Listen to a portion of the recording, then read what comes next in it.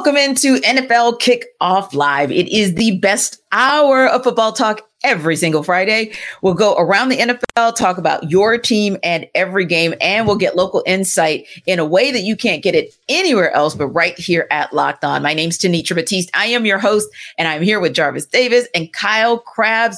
We're going to go straight to Thursday Night Football, guys. The Denver Broncos held the Kansas City Chiefs to just one touchdown in a 19-8 win over the Broncos. Let's talk about it. Are the Broncos just that bad? Are they really kind of a bottom three type of team? Yes, absolutely. When you think about what's going on in all of the room as we approach the NFL trade deadline, this is one of the teams that's been most active or going to be the most active, right? Because we heard about Jerry Jeudy, and they just recently cut Randy Gregory. Now Frank Clark has requested a trade. You know, all of those factors kind of let you know that Nathaniel Hackett probably wasn't as bad as of a coach as everybody thinks he is, or Sean Payton thought, you know, because it's still a dumpster fire, like 2 years running. So I think that right now, when you think about like, okay, who's the team that's going to be in the bidding or in the running for a guy like Caleb Williams, Denver definitely going to be one of those choices. Yeah. And what about you, Kyle? Yeah, I think from Denver's perspective, it's tough because you had this ownership change. You made this big investment for Russell Wilson kind of in the same timeline and hired a coach. Then you fired the coach and now you're sending draft capital for Sean Payton. And it just feels like there wasn't an honest conversation about like where Denver's coming from and like trying to bridge the gap with new ownership and new coaching and a new quarterback and new coaching again.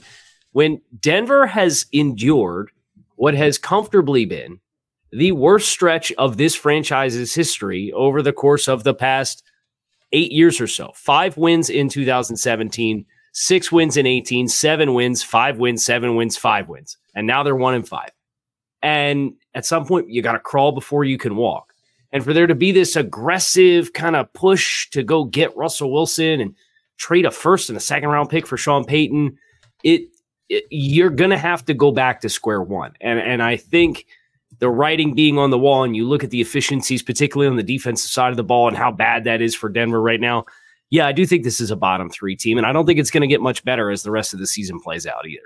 Yeah, I'm thinking the same. I think that to Jarvis's point, they're just going to go into the NFL version of tank mode and just try in the offseason to reset. And that is from a player perspective, but who knows just how far that reset goes, because it feels like nothing is working, including the coach that they selected to be the one to take this team where they want to go. Because that's a great point, Kyle. It seems like there's a disconnect everywhere. The front office, the sidelines, on the field, just a disconnect everywhere. And a place where we never would have thought that when John Elway did what he did to get Peyton Manning and get the Broncos back into being that kind of franchise, another franchise that we never thought we would be having a conversation about as a bottom dweller or losers, the New England Patriots. You're talking about a team that from 2009 to 2019, 11 consecutive division titles. They were a perennial favorite to go to the Super Bowl if they actually did not go to the Super Bowl. Just an amazing run there. I think what is 9 Super Bowls. So now they can't get out of their own way. And people are actually talking about firing the great Bill Belichick. But do you think at the end of the season, the Patriots and Robert Kraft will decide it's time to part ways? I do. Yeah, I have seen this firsthand as a Dolphins fan. The end of the Don Shula era in Miami was very unceremonious. It was obviously, this is the record that Bill Belichick's been chasing the last few years. And they kind of discreetly behind the curtain said, look, you can either retire or you're going to get fired. Yeah. And Don Shula retired and did not choose to pursue coaching elsewhere. I don't know what Bill Belichick's ultimate decision will be, but Robert Kraft has throughout the course of the offseason handed out very strong vocabulary and statements to the fan base and to the media talking about the expectations for this franchise and getting back to the playoffs. We haven't won a playoff game since we won the Super Bowl against the Rams 5 years ago. And I got bad news for you guys. You ain't making the playoffs this year. Even though the AFC is not as crazy competitive right now as what it looked like it might be, there's been some injuries that have thinned out a few teams. This team just, they are one of the more banged up teams in general themselves, and they don't have the difference making kinds of players to get them out of close game situations. And then the last 2 weeks, they haven't even played close games. So I do think this is heading towards a break at the end of the season. I mean, let's keep it funky. Like, the general manager, Bill Belichick, should have been fired a long time ago because he's missed up and down the draft, whether it be first round through the 6th or 7th round or either undrafted. He just has missed consistently. And I think that when you think about having both of those titles, that's why I'm breaking them up into two. That general manager should have been gone a long time ago. Here's my case for Bill Belichick to be gone now. 36-38 without Tom Brady. He hasn't made the playoffs without Tom Brady since 2008. Oh yeah, you remember Matt Castle? Yeah, that's a throwback. He was the starting quarterback for that team. So I think that when you think about lining it all up, the Super Bowl appearances like T you mentioned, yeah, I get it. I totally understand it. But it is time comes for a reset. And I think it's time for a reset all throughout this organization, just from a general manager standpoint and a head coaching standpoint, because that Patriot way doesn't put any fear in anyone anymore. Because when you think about the Patriots being outscored 72-3 in the last 2 games, like we're not used that's unacceptable, like regardless of who's the coach, right? You know, if Nathaniel Hackett got blown out like that, and probably did at some point last year when he was the head coach for the Broncos, you would be sitting like, okay, this dude doesn't even deserve to be a head coach. So those same parameters, those same expectations need to be put on Bill Belichick as well, because that is just unacceptable. Now they're talking about Malik Cunningham potentially getting some run at quarterback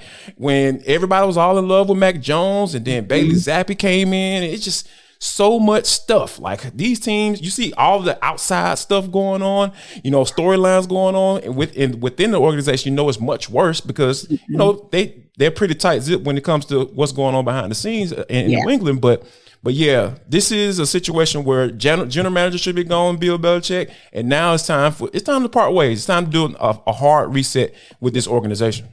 And it's interesting because for me, I think the same, by the way. I agree that it's just time to part ways. It's that ship has sailed.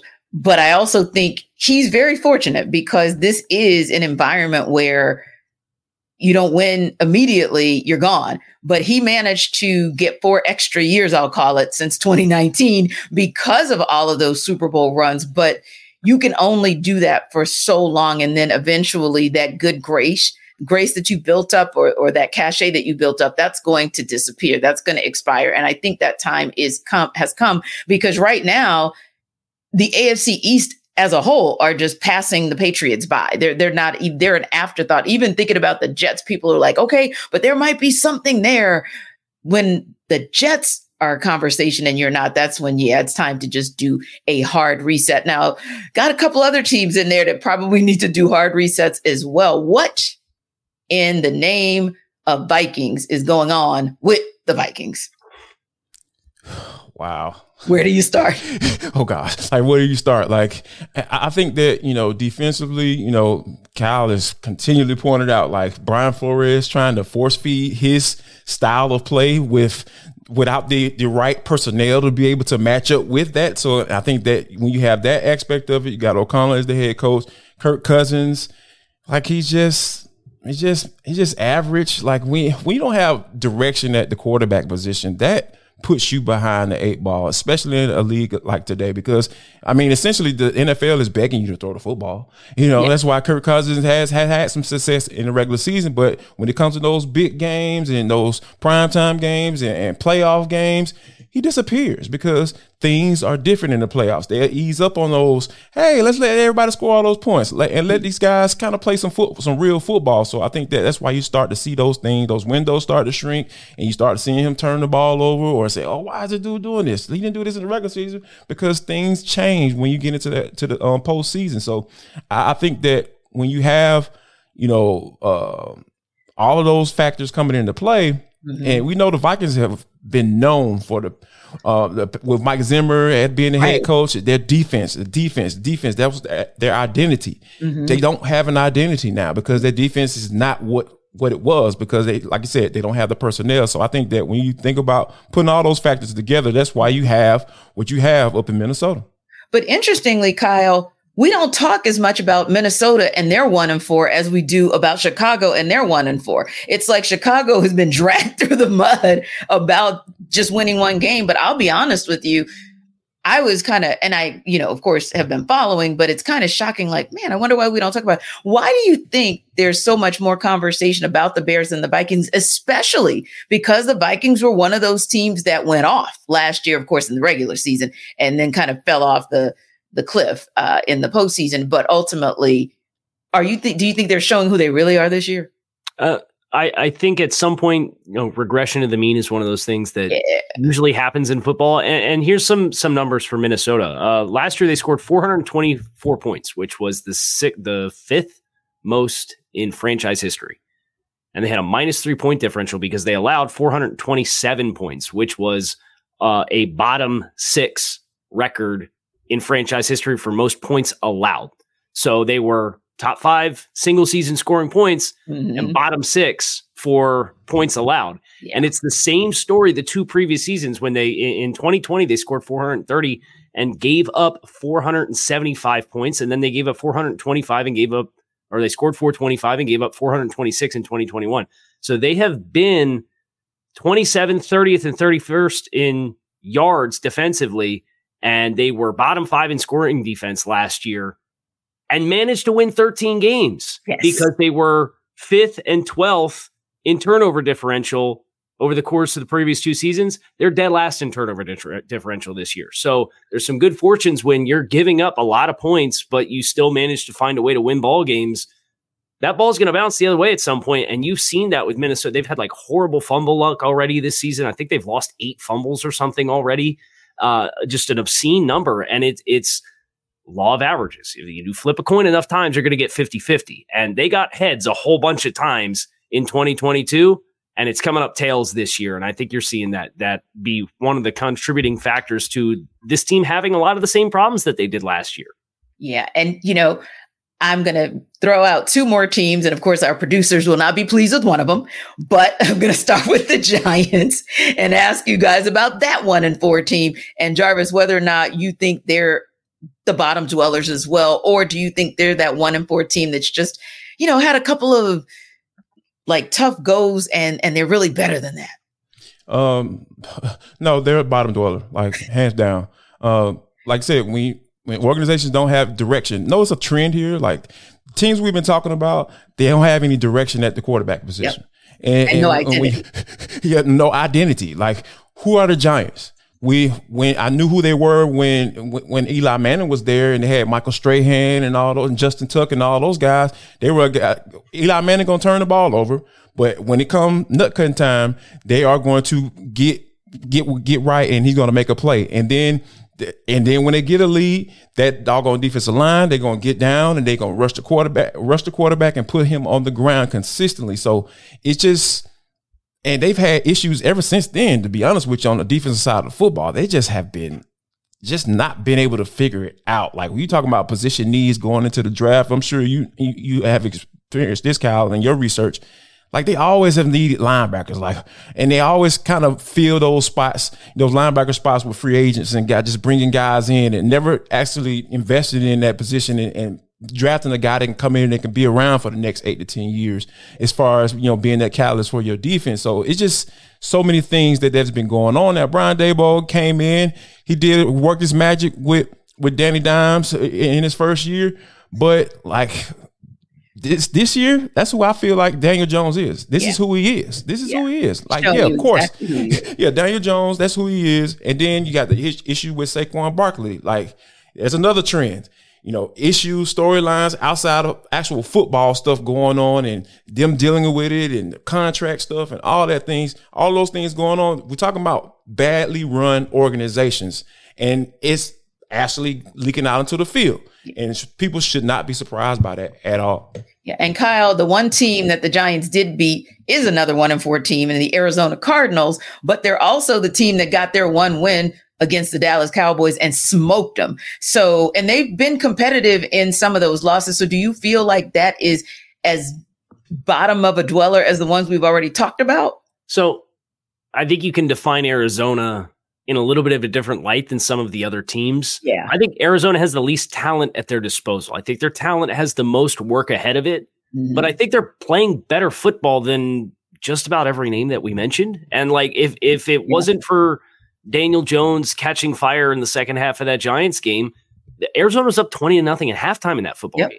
And that was really the only scoring outburst that the Giants have had all season. They scored 31 points.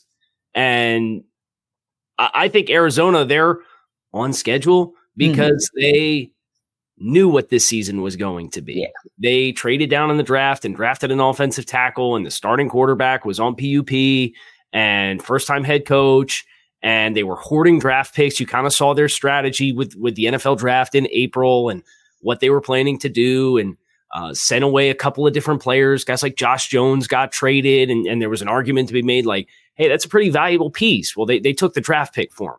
So I think Arizona, they're not tanking, right? But it's like, hey, we're hoarding assets we're going to build for the future, and we understand we're not going to be competitive this year. And in the process of doing that, they actually have a coach that came in here, and in spite of what the flight school promo video with Jonathan Gannon would have you believe, he actually did light a fire underneath this team a little bit. And he's got them playing really scrappy, inspired football, because it reminds me of the 2019 Miami Dolphins. That was an island of misfit toys.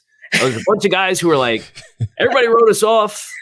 We think we can still play. Let's go out there and show that we still have a spot in this league and we have a place in this league, and try to not just do it for this year, but earn ourselves an opportunity moving forward, whether it be in Arizona or somewhere else. And I think a number of players in that position are going to do that. So I do think they're a bottom feeder, but I think I'm the most optimistic about them because this is all a part of what their process was going to be this year anyway. Exactly. And I would agree with you as well. They look a little bit different. Maybe we call them an on the rise bottom dweller. Anyway, you want to make your life easier when it comes to daily fantasy sports? Well, Jarvis can tell you how to do it with Prize Picks. Folks, listen up. Jarvis Davis here for Prize Picks. Guess what? I've been out here getting to the money. How about Prize Picks, the skill-based fantasy game? And I think when you think about what they're able to do, Prize Picks is a place that you need to go to. And I think that there are some really good things that you need to take a look at when you think about what Prize Picks has done. And they have so many things for you, right? So here's the thing. PrizePick.com/LockedOnNFL. PrizePick.com/LockedOnNFL is the website you need to go to. Why do I need to go to that website, Jarvis? Because they're going to give you a first deposit match up to $100. How do I get it? All you got to do is drop the promo code in there, LockedOnNFL. Yes, again, Locked On NFL, and the website you need to go to, prizepicks.com/LockedOnNFL, and you're going to get a first deposit match up to $100. And all you got to do is just use Locked On NFL. I'm talking about it's easy stuff. All you got to do, pick the players, and pick the over or the under. It's it. It's so simple. You don't have to worry about trying to collect your money at the end of the year and going and dealing with injuries and trying to go through, the waiver wire and all that stuff. It's none of that. Just go to right there, pick your players, hit the over or the under. It's against the numbers, guys. That's all you got to do. So PrizePick.com/LockedOnNFL, and you're going to get a first deposit match up to $100 with Prize Picks. Yeah, that's a good look for you. Unless you're the guy in, California who won the billion? You probably want to go with Prize Picks. At any rate, the Detroit Lions have been on a roll, and we know that personally, right, Jarvis? But the Detroit Lions have been on a roll that is not as surprising because we really saw them on the rise at the end of last season, whereas you can argue that a surprising team on the rise is the Tampa Bay Buccaneers and what they've been able to do with Baker Mayfield under center. Now, this week, the two face off in the game of the week, and for predictions on how this will shake out, here's Matt Derry of Locked On Lions and James Yarko of Locked On Bucs.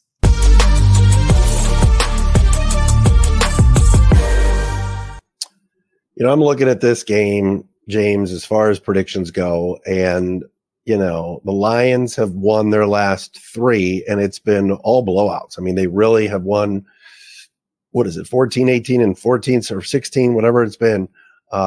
They've done well. I mean, they went into Green Bay and pounded the Packers. Atlanta came in feeling pretty good. Lions gave it to them. Obviously, this past weekend, there was really no contest. Carolina's not ready. and you'll see them twice, and the Lions are.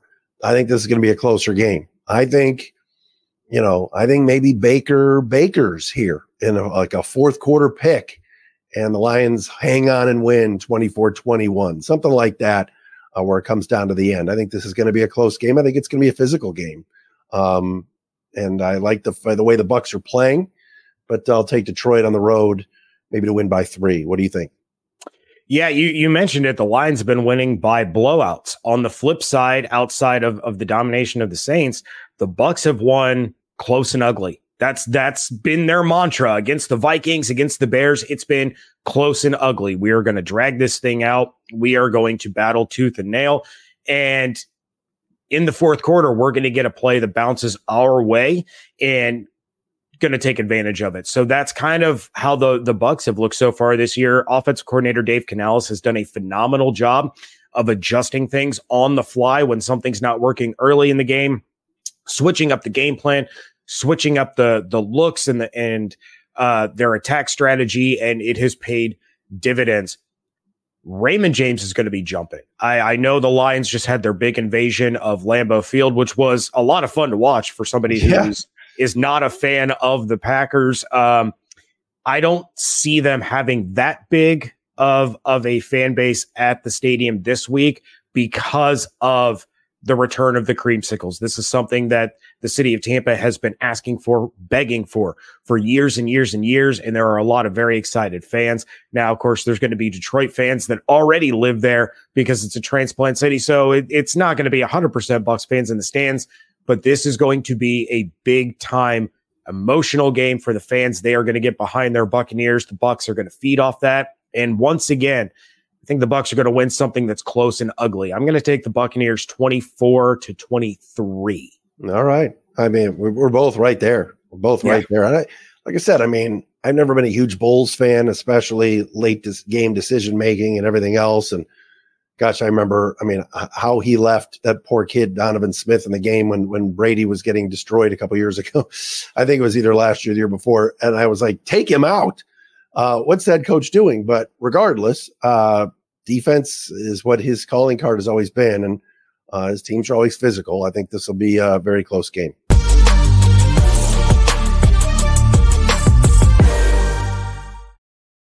Now, I think they will both be surprised because they might have a few more Detroit Lions fans than they realize because it is time for the snowbirds to start coming south, the snowbirds, right? So, and I don't know if they get to Miami, but they certainly get to Tampa. And I know that because I used to cover the Bucs in Tampa. And yeah, that dreamsicle, icicle, purple sickle thing, or what is it? Orange sickle thing they got going on. Yeah.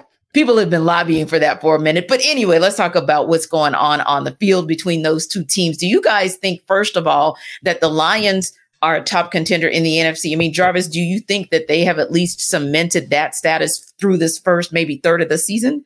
Not top contender, one of them, yes. Yes. I would definitely say that because, San Francisco is hands down the team to beat right now in the NFC. But when you think about what the Lions have done, Dan Campbell, and I know I was one of those people making fun of a press conference and biting ankles and eating sugar cream, sickle pops and all that stuff and snatching it from babies, all that stuff, just crazy stuff, right?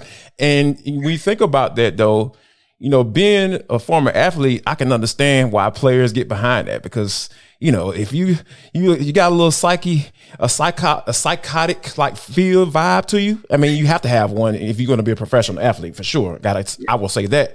And Dan Campbell has done that, right? And he's been in those trenches, so he understands it. So you understand why the identity of this team, hey, it's going to be a knockdown, drag out game, regardless of the score when you come and play in Detroit. And to actually say those words, it sounds weird, right? Because my neighbor is a Detroit Lions fan, and he's still kind of saying, man, I don't know, Jarvis, man, I don't know. We just going to take it game by game. I was like, you're supposed to talk like that. Like, you're a fan of this team. This team has been awful for years. So, yes, get behind this squad because this is something to have a foundation. They have an identity. They have direction at the quarterback position. You can believe what Dan Campbell is saying when he's in those post-game pressers or talking to the media leading up to that, whoever they're going to play on Sunday. So, yeah, this is something that, I feel like they are a top contender in the NFC, hands down. And I'm really interested to see how the season goes along because, there's still some things that I feel like they can improve on. I really feel like they can get Jahmyr Gibbs a little bit more involved. Ben Johnson, come on now, get that. Y'all spent that first round draft pick on him for a reason. So, but outside of that, I just think the overall consistency that we've seen from this team week in and week out, they have to be put in that top part of the conversation as far as contenders in the NFC. Yeah, consistent and complete. And Kyle, if the Bucs are somehow able to pull out the W in this game, does that put them into not a top contender, but the top contenders conversation? I would still say there's probably a separation as far as who I consider at the top of the conference, where it's San Francisco, and then I think Philadelphia is behind San Francisco, but still a tier separate from the rest. And right now, I'd probably say it's Dallas and Detroit. Well, this could be a huge statement for Tampa to get back into that conversation if they were to beat one of those teams, because say what you will about the offensive line and the ability to run the football, and it is a huge concern. I think they're averaging like 3 yards per carry as a team this year. They're pretty one-dimensional offensively. Yeah. Defense is balling out. They got 10 turnovers in 4 games. They've given up less than 375 yards on offense in 3 of the 4 games that they've played. The Eagles lit them up for 472 on the Monday Night Football game that they played. And yet they still managed to keep that reasonably close as far as the game. It was just they couldn't get anything going offensively. So I do think from Tampa's perspective, especially in the South, where what's Desmond Ridder going to give you each and every week? Is New Orleans, did they catch lightning in a bottle with the scoring outburst against New England? Have they figured out their offensive woes? Or are they still going to kind of be clunky and herky-jerky? Like, that division's open. Right. And I think an opportunity for Tampa to beat a team like Detroit would really go a long way. I think in serving as their statement to say, hey, we're going to be a force to be reckoned with in this division. Right. But I still would probably say that I would favor them behind each of the 4 teams that I already mentioned in the conference. Yeah. And I think it is those 4. And then it's maybe, like you said, that second tier and then your bottom dwellers. And interestingly enough, that same Detroit Lions team, of course, beat the Atlanta Falcons. So I do think it may be a statement kind of game for the Tampa Bay Buccaneers to say, hey, we haven't played you yet, Atlanta Falcons, but we're going to beat a team that beat you. So we can show you that we're really, I don't want to say real, but yeah, kind of show that we're not pretenders. And Jarvis, in order for the Buccaneers to do that, they still need to be getting what they've been getting out of Baker Mayfield. Are you surprised at how effective he's been under center? I'm waiting for the ball to drop on this one because it's going to take a lot more than 4 games for me to be all in on Baker Mayfield. I'm not sold on him just yet because I really feel like this is going to be one of those instances where we was like, man, he was playing so well to start the season. Now it's just kind of like, and then, now the Buccaneers are second in the division now. They were they were at the top of the division when they were getting ready to play against the Detroit Lions. So I think that this is going to be a scenario where I understand that he's been playing solid. Like, we've seen this movie before. Like, he played solid in Cleveland, so and with a bad shoulder, going through the season like that, and doing what he can to kind of, get that team where it needed to be. So I think he's in a situation where even when he was out with the Rams, he started off playing really well, and everybody was like, "Oh yeah, Baker's back." No, this dude eventually, once tape gets out, guys watch it, and eventually you're going to get exposed for who you are. Time and time again. It happens 100% of the time in the NFL. And I think that this is one of those situations where Baker Mayfield he's going to eventually show himself. Yeah. And that Detroit Lions offense is a very high powered offense. And I think, yes, granted, somehow, some way the Bucs were able to keep clawing away when in that Eagles game all the way through that 4th quarter. But I also think that was an Eagles team that had a few injuries. That was an Eagles team that was trying to find itself, dare I say. And I think that this Detroit Lions team, they're not trying to find anything. They know exactly who they are, and they're going to impose their will in Tampa Bay. Now, if you want to take control of your health, Jarvis will tell you just how you can do it with Jace Medical. Folks, listen up. Jarvis Davis here for Jace Case. This episode of NFL Kickoff Live is brought to you by Jace Medical. Yes, Jace Case provides 5 life-saving antibiotics for emergency use. All it takes is to get a Jace Case is fill out a simple online form, and in some cases, jump on a quick call with one of our board-certified physicians. Get ongoing care from our physicians on any treatment-related questions. Doctor created, doctor recommended. I know you've been in a situation where it's like, oh my God, man, the kid's sick in the middle of the night. I don't know what's going on. They got a sinus infection, and you just like, I don't know what to do. And then you might not have that service where you can call a 24-hour service with your healthcare. Jace Case can help you out. It is simple, guys. All you got to do is go online, fill out a form, then you get a prescription, life-saving medications right to your door. They can help you out right there. So just got to make sure you have medication in hand. And I'm telling you, you're going to have the access to the medication in an emergency. Get $20 off on these life-saving antibiotics today from Jace Medical by using my code LOCKEDON at checkout on jacemedical.com. That's JASE medical.com.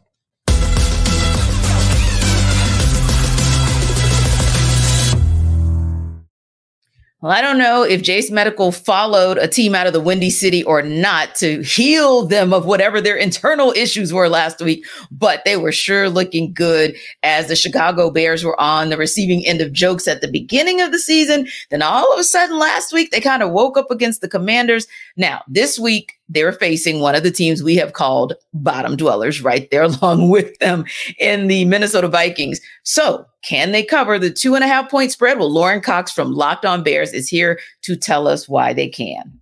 The Chicago Bears will cover a 2.5-point spread against the Minnesota Vikings in week 6. The Vikings offense without Justin Jefferson sure doesn't scare you as much, even with Kirk Cousins playing at a high level. Jordan Addison, as a receiver, still needs to prove himself without having Justin Jefferson really taking all the attention. And Alexander Mattison in the backfield isn't exactly a dynamic playmaker back there. You couple that with a Chicago Bears offense that's really hitting its stride right now and facing a blitz-heavy Brian Flores defense that's not too dissimilar from what they've already faced this season against Tampa Bay and the Kansas City Chiefs. Justin Fields is confident and balling right now. The Bears have answers for the blitz with DJ Moore and a strong set of complementary weapons. And all of a sudden, you've got a formula here for the Chicago Bears to win back-to-back games for the first time under head coach Matt Eberflus. Well, it'll be interesting to see because this is that kind of intriguing game where, like we talked about earlier, a little bit different, granted, I'll say that. We looked at the Lions versus the Bucs and that matchup. And now it's kind of time for them to put our money where our mouth is, if you will. The Lions are FanDuel favorites in this one, but here to sell us why the Bucs are the right choice, James Yarko from Locked On Bucs. Health is going to play a big factor when the Tampa Bay Buccaneers host the Detroit Lions on a throwback classic. I am James Yarko, one of the hosts of Locked On Bucs, talking about why the Buccaneers are not only going to cover the spread, but they're probably going to win this game as they bring back the creamsicle jerseys. The city of Tampa has been turning it into a week-long holiday of creamsicle and 1970s throwbacks, but that's not why they're going to cover the spread. That's not why they're going to win the game. It's all about the health. You have Jamel Dean coming back after missing week 4 against the Saints. You have Kalijah Kancey and Servassier Dennis coming back after multiple weeks, having missed with injuries. You have Mike Evans returning. You have Vita Vea and Devin White, who are both getting healthy now. The Buccaneers bye week, while it was so early, was vital to the success of the team in getting those key players back on the field. Kalijah Kancey had a huge impact in the limited amount of time he was on the field in week 1 against the Minnesota Vikings, getting pressures, getting a quarterback hit, and Jared Goff has been pressured on 25% of his dropbacks. Now, while his numbers are impressive while under pressure, that is also where all 3 of his interceptions came from, was under duress. And we know that nobody brings pressure like Todd Bowles, and nobody disguises pressure like Todd Bowles. Having his full allotment of defensive players and guys that can make big plays is going to be huge as the Buccaneers are out to prove against the NFC North leaders that this is a legitimate team and a team that could go on to win this division and be in the postseason. This is more than just a flash in the pan over the first 4 weeks, and it all boils down to the fact that the Tampa Bay Buccaneers are finally getting healthy. Now, guys, we touched on that a little bit, what James was saying towards the end of the video, which is that this is kind of a prove-it game for the Tampa Bay Buccaneers. And he did give some compelling reasons as to why they could walk away with a win against the Lions. What else do you guys need to see, Jarvis, out of this Buccaneers team, especially in the first half? What do you need to see out of them to say, hey, they can hang with a high-powered offense like the Lions if they have to go toe-to-toe with them? I mean, it always starts with, going to the games and you're talking about offensive teams that can put up some points, right? Make them one-dimensional. Get them off the ground, because we know that's what they want to do. And you talking about the identity, right? We had that conversation earlier about what the Lions want to do. They want to be out physical you, and that starts in the run game, in my humble opinion. And I think that if they can get that.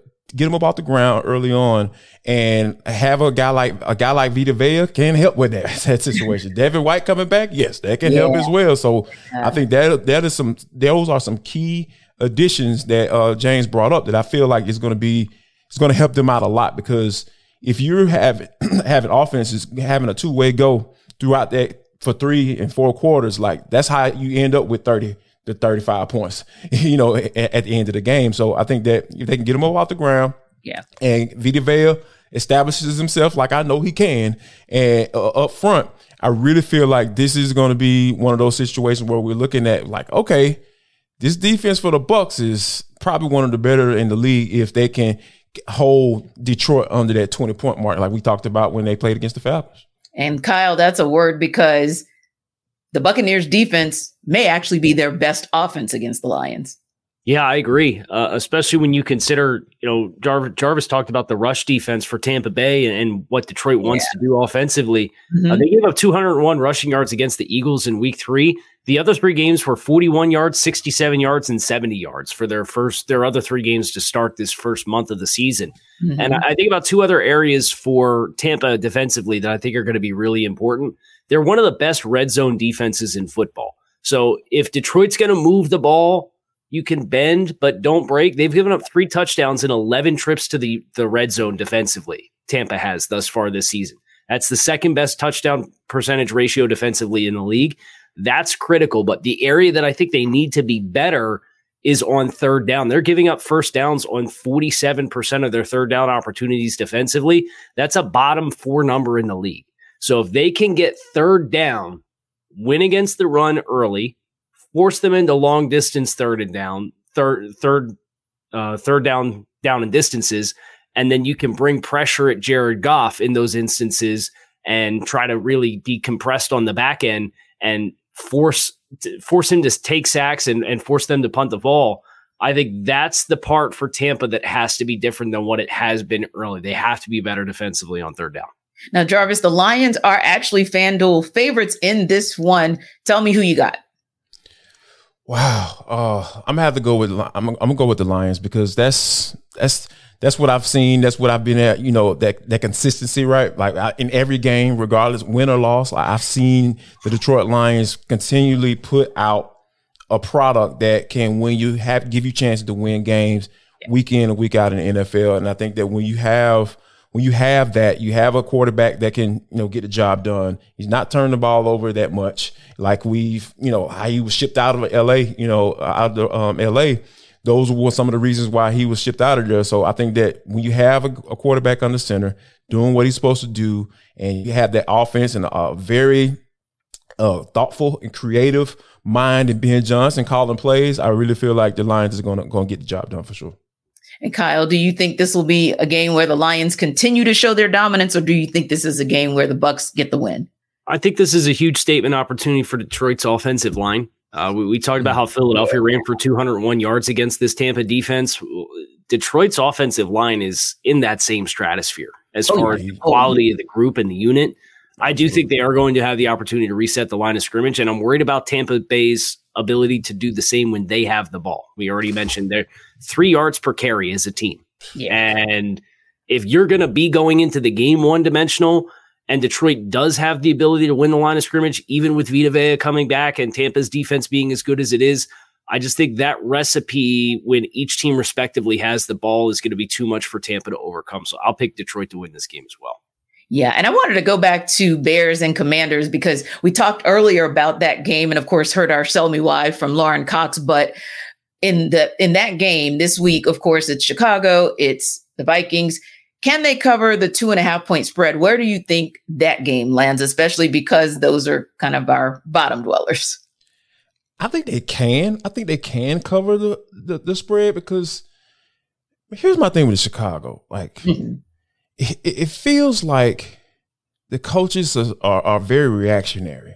Like, things have to go just off the rails for them to just go into the lab and sit down and come up with a nice game plan that's going to give them a chance to win games on a weekly basis. And they just haven't done that unless, there are rumors and stuff like, oh yeah, they about to fire the whole staff. Everybody's gone at the end of the season. Then next thing you know, they drop 40 points on the Washington Commanders. I'm just like, okay, where was this at the beginning of the season? So that's what we're talking about, right? Organizations, no direction at the quarterback spot. Although I do like Justin Fields. I like his capabilities. I feel like he's going to be a good quarterback in the NFL outside of the city of Chicago when he gets a real opportunity to be with a real coaching staff. Yeah. But, the head coach, Matt Eberflus, he's not a leader, and you had the defensive coordinator dealing with the whole FBI investigation. See how there's a trend here. Like, we've been talking about this on this show all day. Yes. It's just so much stuff going on that it really doesn't have anything to do with football. And then it's just leaking out onto the field and you just have the wrong people in place. And I think that right now, if they're able to come up with a game plan, if they are hearing those rumors that they're about to be fired and Luke Getsy, they're about to get fired during the season for the first time ever, in Chicago Bears history. Yeah, I feel like they can cover this bad boy because they have the talent to do it on the offensive side of the football.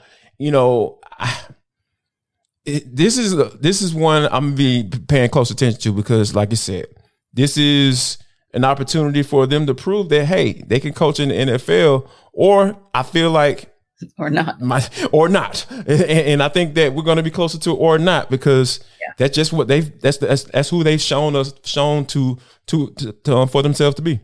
How about you, Kyle? I think the status of Justin Jefferson going on IR is a huge feather in the cap for Chicago's opportunity to cover a 2.5 point spread. Yeah. That's a huge loss for Minnesota offensively, and Chicago low key has scored 68 points the last 2 weeks. Now they went against Denver and they win against Washington. So they win against two defenses that are yielding a lot of points. But we did a whole monologue on Minnesota defensively and kind of the correlation between the amount of points that they give up and have been giving up. Yeah. And they brought in Brian Flores as the defensive coordinator this year. And I know Brian's defense very well from the time that he spent in Miami. Mm-hmm. And one thing that I can tell you is traditionally one thing that gives them fits is quarterbacks who can run, because Flores plays the math game. And he wants to play man coverage, and then he wants to bring pressure. And if you don't get home and that guy can run, he's going to get out and run, and everybody's going to have their backs to him because they're playing man coverage. So that, for me, is where you either got to throw the ball to DJ Moore, you got to let Justin Jefferson be an athlete in this game and embrace that part of his game this week. And if you do, I think that is enough of a recipe where I do think Chicago can cover the spread, especially without Justin Jefferson. Yeah, agreed. Now, the Cincinnati Bengals have struggled to get things going up until last week. So are Joe Burrow's injury problems finally behind him? Will the Bengals continue to build off their win over the Cardinals this week? They are 3-point favorites at FanDuel over the Seattle Seahawks. Can they cover? Here's Locked On Bengals host James Rapien to sell us why. Will the Bengals cover the 3-point spread on Sunday against the Seahawks? Hi again, everyone. I'm James Rapien from the Locked On Bengals podcast. And the Bengals, well, they're favored by 3, according to FanDuel, America's #1 sports book. I think they will cover. In the path to covering, it begins, it ends, even in the middle. Has to do with Joe Burrow and that calf injury, which obviously plagued him not only throughout training camp in the preseason, but has impacted his play early on this year. We saw him last week look as close to Joe Cool as we've seen all season long, threw for 300 plus yards, was completing passes left and right to Jamar Chase, who finished with 15 receptions, which was a team record. And so you need Joe Burrow to perform like that. This Bengals team is a pass-first offense. So protecting Joe is obviously always really, really important, especially against the Seattle defense. It's a really good secondary. They have a bunch of different guys that get after the passer without necessarily blitzing. So this Bengals offensive line will have to step up and perform at a high level. And then will they have T. Higgins? If they have T. Higgins, that would go a long way as well. He's dealing with a fractured rib right now, missed last week, was a limited participant in practice. But even if they don't have him, they have other guys like Trenton Irwin and Andre Yosavash, Tyler Boyd, of course, that they believe in behind Jamar Chase. On the reverse side and on defense, this Bengals team, they need to take away the run. Kenneth Walker, Zach Charbonnet, that two-headed monster for the Seahawks, they want to establish the run and then use that to open up the downfield throws to DK Metcalf, Tyler Lockett, Jackson Smith, and Jigba. If you can take that run game away, at least some, then maybe it'll limit those explosive plays that the Seahawks haven't hit on much this year, but you know they want to, and it's just a matter of time with Geno Smith at quarterback. He's really taken the NFL by storm, the Seahawks by storm, and has them in a good place at 3-1. So this is a tough challenge at home for the Bengals, but if Joe Burrow is right, this Bengals team can certainly get it done on Sunday. For more, make sure you check out the Locked On Bengals podcast. Quick thoughts on Bengals Seahawks, guys. Yeah, if Joe Cool is healthy, this team has an opportunity to win. And if they can get the ball, get that pill into Jamar Chase's hands, which they did last week, I was like, man, Lord knows he helped my fantasy team out. Oh, I've been struggling, guys. But yeah, I think that if we've been kind of wondering what's going on with Joe, and for him to kind of put together the type of game that he did last week, I really feel like I'm going to roll with that 9 times out of 10 because we know what his capabilities are. He has NFL MVP type talent. Indeed. Yeah, I think the other storyline for Cincinnati is defensively. What's going on? They've kind of come alive with injuries the last 3 weeks. They have 6 turnovers in the last 3 weeks. But from a rushing defense standpoint, you know, Joe Burrow ain't going to help you on run defense, and yet you've given up 206, 178, 173, and 142 rushing yards to opposing teams in 4 of your 5 games. And Lou Anarumo's defense is in several years of the system. And, you know, giving up 173 to Tennessee with Tennessee missing a couple guys on the offensive line, kind of surprising. So I think for Seattle, I think James hit on stopping Seattle's desire to rush the ball. That's going to be critical because the Bengals have not run the ball well. So they're a one-dimensional offense that is banking on Joe Burrow being healthy to get the ball to Jamar Chase with consistency. And if Seattle's able to play possession and control the clock, I do think that's a storyline here that it doesn't trend well based off what Cincinnati's done thus far this season, but that's going to be the storyline of the game. I see this as a coin toss game. I could very easily see Seattle winning the game, but it is Cincinnati at home with a little bit of momentum after last week's win. Yeah. Now, you want to make your life easier when it comes to daily fantasy sports. Jarvis can tell you how to do it with Prize Picks. Hey guys, Prize Picks is the most fun I've had in my life. Winning up to 25 times my money. Yes, I love doing that. I love that math. You just select 2 or more players, pick more or less on their projected stacks, and place your entry. It's that simple, guys. I'm telling you, I've been testing my skills on Prize Pick this football season. It's the most exciting way to play daily fantasy sports. It's simple to play, and I can make my picks and submit my entry in less than 60 seconds. Yes, I'm talking about instant money. I love that, guys. I'm telling you, it's so great. Prize Picks offers weekly promotions that can lead to big payouts like Taco Tuesday. Each Tuesday, Prize Picks discounts select player projections up to 25% to provide even more value. So all you got to do is go to prizepicks.com/LockedOnNFL and use code LockedOnNFL for a first deposit match up to $100. Yes, I said that right. First deposit match up to $100. Use the code LockedOnNFL and you can get in the game. Prize Picks, guys, is daily fantasy sports made easy. Now, bye weeks have actually started. It seems so early for those, but yes, they have started, which can always be complicated for fantasy football owners who are 3 players that you might have stashed on your bench that need to get into your lineups this week. And I know Jarvis mentioned his fantasy football team earlier, and we'll talk about it on the other side. But for now, here's Locked On Fantasy Football host Michelle Majuk with your answers.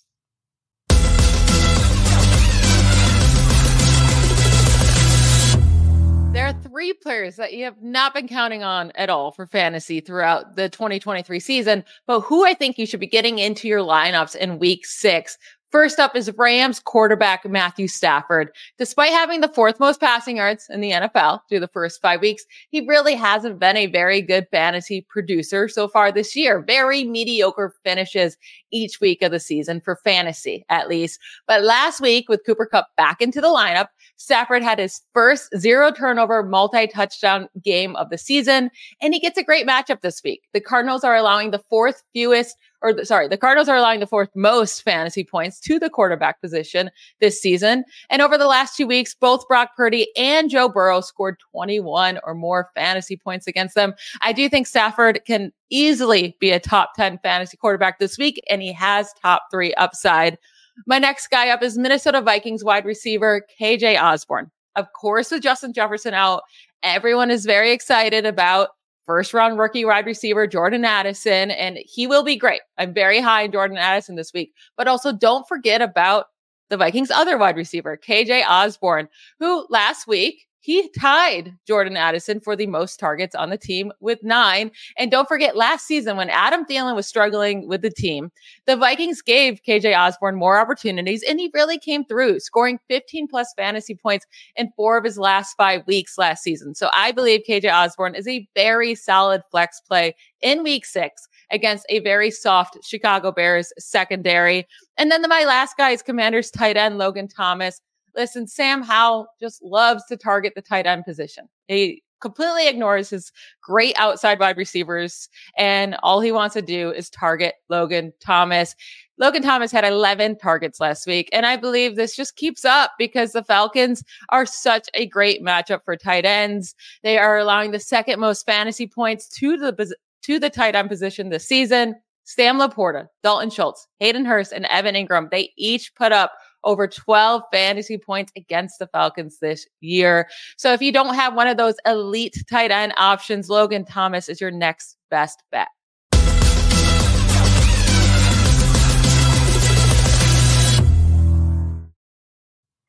All right, guys, tell me a little bit about what you were thinking as you were listening to Michelle give us some guidance on what we're going to do on the fantasy side. I thought that Logan Thomas was an excellent pick. The Falcons have struggled with tight ends for a long time. That was my thought. To be honest with you, T, I got him on my fantasy team. I went to the scrap heap and said, "Oh yeah, let me get Logan," because I hit with Dalton Schultz last week, and I'm riding that doggone train with Logan Thomas as well because it's just. They just have struggles. So yeah, I think that's an excellent pick as far as if you're looking for a nice value. More than likely he's going to be available in that waiver wire. So yeah, definitely Logan Thomas was one that immediately stuck out to me. Yeah. I like the KJ Osborne pick. I think he's a really nice player. And obviously they've been looking for more high ceiling players opposite Justin Jefferson. But without Justin Jefferson this week and playing a Chicago team that's given up the 2nd highest amount of passing yards offensively, we expect Chicago is going to be able to move the ball. So I think that's a game that's going to score some points. And it's not just going to be Jordan Addison, right? It's not just going to be TJ Hawkinson. I think Kirk's going to be able to spread the ball around a little bit. And I think KJ Osborne, who's a guy who has had steadily 600 plus receiving yards in each of the last 2 seasons and a decent touchdown production, he's going to get a boost in opportunity this week. I think that's a really nice call for Michelle as well. Yeah, agreed. So yeah, I love how you said, pick up some people off the scrap heap because quietly, I think both of those, KJ Osborne, London as well, I think both of those have a great opportunity to kind of sneak up on fantasy football players and kind of give them an opportunity to get some, I'll say free points because nobody else will probably go after those players. Now, I wanted to talk to you guys as well about a couple of key matchups that are coming this weekend. Let's start with the London game. Speaking of London, the Tennessee Titans are there and taking on the Baltimore Ravens. And we kind of saw the Baltimore Ravens, if I do say so myself, implode against my Pittsburgh Steelers last weekend. So what is this looking like? Is this looking like an opportunity for the Titans to maybe get a win and kind of bolster things on their side as they've had moments, or is this Baltimore's week to bounce back from the debacle of last week? I think this Tennessee team is what we've come to expect the Patriots to be post Tom Brady, where they run the ball, they play tough defense, they're really opportunistic at times. They're going to get games close into the fourth quarter, and they're going to play good situational football and bank that you're going to shoot yourself in the foot. And they're just not going to beat themselves. Case in point, they're 9th in the league in scoring defense. Now they're 26th in scoring offense. So they have a minus, I'm going to do math here live on the show, minus 5-point differential on the season thus far, which is obviously not great, but they're 2-3. They have an opportunity to try to play close to the vest and force Baltimore to get one-dimensional, to try to move the ball with consistency and beat them. I think they have some athleticism on the second level and on the edge of that defense in Tennessee to kind of combat if Lamar Jackson tries to get outside the pocket and they try to move the launch point for him. So I think this is a pretty competitive game. I do think Tennessee's going to have to hit a few explosive plays to win the football game, and that's Treylon Burks not playing in this game. I know he's already been declared out.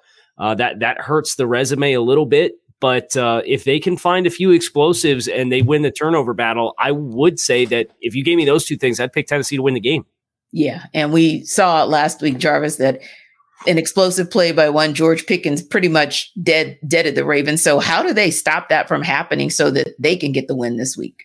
Yeah, I think it's going to be one. You have to maybe have to go back to what you used to do last year, right? Like, because with Todd Monken coming in as the offensive coordinator, you want to kind of open up the offense a little bit and have Lamar Jackson run a 20th century type situation, 20th century type offense, like a modern day offense. And I think that when you get into these games like that, style makes the fight, right? We know what Tennessee wants to do, like Kyle mentioned. They want to be able to run the rock and play good defense, and hopefully their quarterback can make a play to put them with more points at the end of the game. So I think that, and the thing about it is, I feel like Baltimore is built to do that too. Because of the success that they've had in the previous offensive play caller. So when you have all of those factors coming into this game like this, and losing the game like you did against the Pittsburgh Steelers, and Joey Porter Jr. out here talking trash to everybody, he kind of feeling himself like his daddy, stunned like his daddy, I guess, But I think that this is a situation where you can get right, and I really feel like they can, because I feel like Lamar is still ready to kind of take it to that next level as far as like really establishing himself as a guy who can throw the ball around, because like you said, he has the weapons. He's targeting a guy like Zay Flowers who can take the top off the defense. And I think that if they can continue to tap into that, I really feel like they can win this game. All right, now, guys, I got about 60 seconds for each one of you to talk a little bit about the teams that you cover. Miami is going to have an easy peasy Carolina Panthers this week. Don't do that.